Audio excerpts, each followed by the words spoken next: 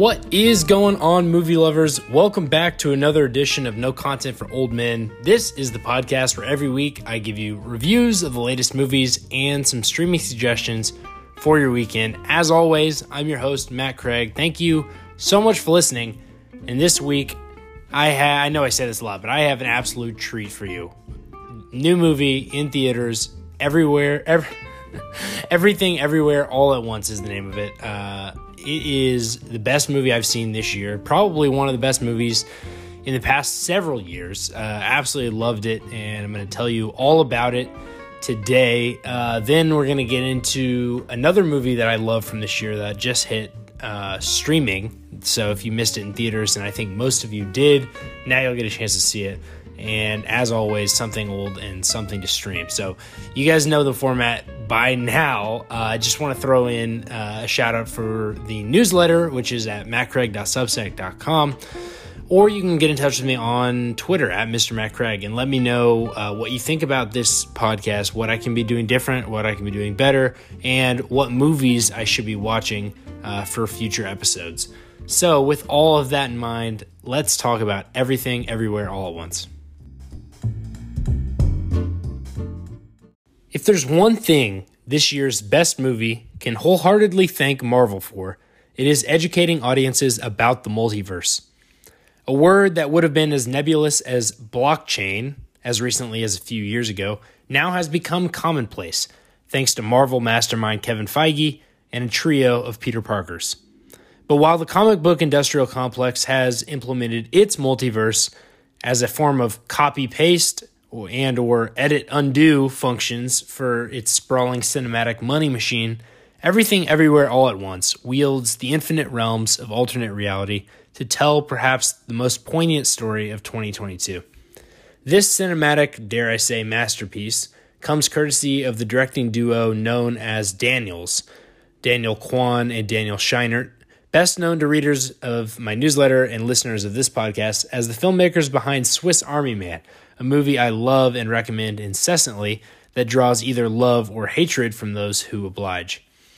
This movie is their own bizarre, ultra-creative, and chaotic version of a crowd pleaser, they say, following a seemingly ordinary woman who discovers an ability to access and experience different versions of herself in other lives on a day when all facets of her own life seem to have reached a breaking point. An audit on her business, divorce papers from her husband, a visit from a disapproving father, and the introduction of a new girlfriend for her daughter. She's called, almost comically, out of these pedestrian problems into an inner universal war for extinction, using her universe jumping to acquire the skills of other versions of herself, whether it be kung fu movie star or opera singer or chef, in order to defeat a villain who is hoping to destroy all universes by sending them through a black hole in the center of a truly everything bagel. If that sounds complicated and a little ridiculous, it is. Or at least it should be, but the Daniels' special skill set is the ability to use insanely outside-the-box methods to tell very simple human stories. This is the story of a woman searching for meaning in life, of wanting to make her life into something significant. And the multiverse is a tidy stand-in for the internet, our own portal into infinite universes, giving us knowledge of everything going on around the globe at the same time and allowing us to simultaneously claim so many different identities. On a given internet day, I might pose as a movie critic in the Twitter universe, a sports writer in the Forbes universe, a soldier in a video game universe, and an international traveler in the kayak universe for flights and hotels I'll never book. Knowledge of all these multiverses, in addition to being exhausting and chaotic, tends to make people cynical. It's actually the entire premise of the show Rick and Morty. A world without limits means a world without consequence, and if the world is so big and chaotic, does anything we do matter? The true villain of this movie, then, turns out to be nihilism. The easiest and most logical thing to do when faced with these feelings of insignificance is to simply give up. The validity of that opinion is never dismissed, but without spoiling the movie, it's clear that the Daniels are softies deep down. The same conclusion can be found in Swiss Army Man on the theme of loneliness. All that headlines adds depth to what is otherwise a hilarious and action-packed romp with more than a few absolute show-stopping moments.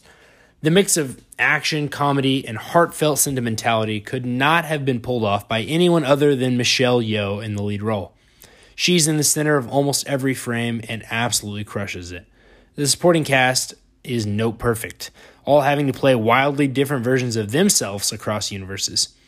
And I'm going to butcher these names, but Ke Huy Quan, Stephanie Su, and James Hong, Jenny Slate, who's hilarious, and especially Jamie Lee Curtis, who absolutely brings the house down as comedic relief. She is electric. The Daniels, by their own admission, are not cinephiles, and therefore have little use for the grand cinematic tradition. This movie is as much a product of YouTube, music videos, TikTok, and cartoons as it is any capital F film. That makes it all the more suited to 2022 audiences who are bombarded by differing forms of media in a swirl of information overload chaos on a daily basis. Perhaps that style means this movie won't be for every single person, but without spoiling any more, I'll just say it all amounts to one of the best movies, to not only the best movie of this year, but one of the very best in the past several. It's hard to think of many movies that are so thrilling on the surface and rewarding upon investigation. Seek this movie out, put it on your watch list, and make the extra effort to see it however you can. You won't regret it for a second. Every week I give you something new, something old, and something to stream. This week's something new. I actually just reviewed it a few weeks ago. It's The Worst Person in the World.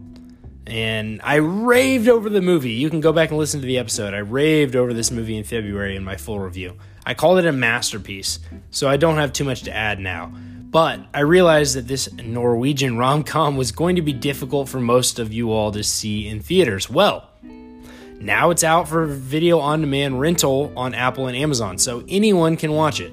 It's gut-wrenching and beautiful and clever and insightful and really makes you think and feel and so many other things.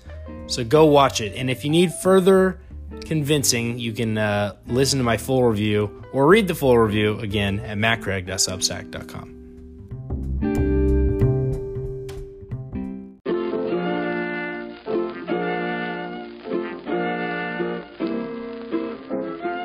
This week's something old is movie theaters. Hey, remember those old things? This week, I went to a screening of West Side Story as part of Rooftop Cinema Club, which is a nationwide company hosting outdoor movie screenings on rooftops in select cities. String lights, snack bar, lawn games, the whole 9 yards. It was fantastic and full on a weeknight. The club's programming includes some new movies, but mostly older classics, and people show up in droves. I think this is the future of theatrical moviegoing. Seeing a movie in a theater is special for two reasons. Yes, the giant screen and expensive sound system can provide an out-of-body experience that caters to the giant blockbuster and superhero movies, but also because of that special feeling of a communal experience. The 50th anniversary re-release of The Godfather, for example, had the highest per-location average of any movie in the country on its opening weekend, and it was either number 1 or number 2 in 50% of the theaters where it played, and among the top 3 in all 156 locations, because people want to watch that movie in a theater with other people. Now, Los Angeles is able to host dozens of screenings each month that feel like unique experiences because of easy access to actors and directors to drop by for intros or Q&A, but any city can replicate that strategy of making a movie screening feel special rather than the 7:10 p.m. showing in Theater 7.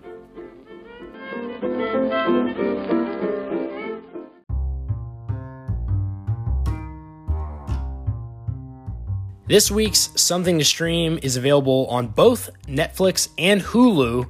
It's Looper. If you subscribe to this newsletter, chances are you've heard by now the tragic news about Bruce Willis, who announced this week that he was retiring from acting because he has aphasia, affecting his mental acuity. There was a much larger story to tell about his last 5 years, during which he appeared in 22 mostly really bad movies, and reportedly had major cognitive problems on set. But We're here to celebrate Willis, who was the star of more than a few movies that will forever be remembered. Talking about Die Hard and Pulp Fiction, The Sixth Sense, Unbreakable, Armageddon, okay, joking about that one, and Ocean's 12, not joking about that one, maybe the greatest cameo of all time. I'd argue another entry on that list from his late period renaissance is this sci-fi drama from director Rian Johnson, who also directed Knives Out and Brick. It's a killer concept for a movie. An assassin from the present, played by Joseph Gordon-Levitt, gets sent forward in time to unknowingly kill his older self. It's more Gordon-Levitt's movie than Willis's, but Willis definitely harnesses the same appeal that made him an icon. A wry smile, smart-ass banter, and that everyman action hero charisma. Awesome actor, absolute icon, he will be missed.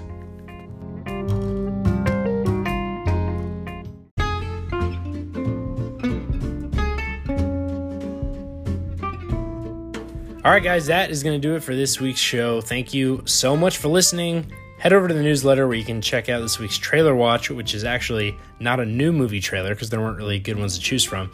It's a plug for Honest Trailers on YouTube. If you've never heard of them, you're going to want to go check that out. Again, mattcraig.substack.com. Really funny movie content for movie lovers out there like yourself. Let's talk about next week. Are we talking about Michael Bay's Ambulance? Yeah, probably. I don't know if I'm going to like it, but I think I'm going to go see it. I heard, it'll be great on the big screen, again, in a movie theater with a communal experience. We are just a couple of weeks away from The Northman, which is out on April 22nd, as well as The Unbearable Weight of Massive Talent, the Nick Cage movie. Looking forward to both of those here in a couple of weeks. As we head toward blockbuster season. Not my favorite time of the movie calendar, but we will roll on week by week, friends. Plenty to talk about every single week. Thank you, as always, so much for listening. And until next Friday, guys, I guess I'll see you at the movies.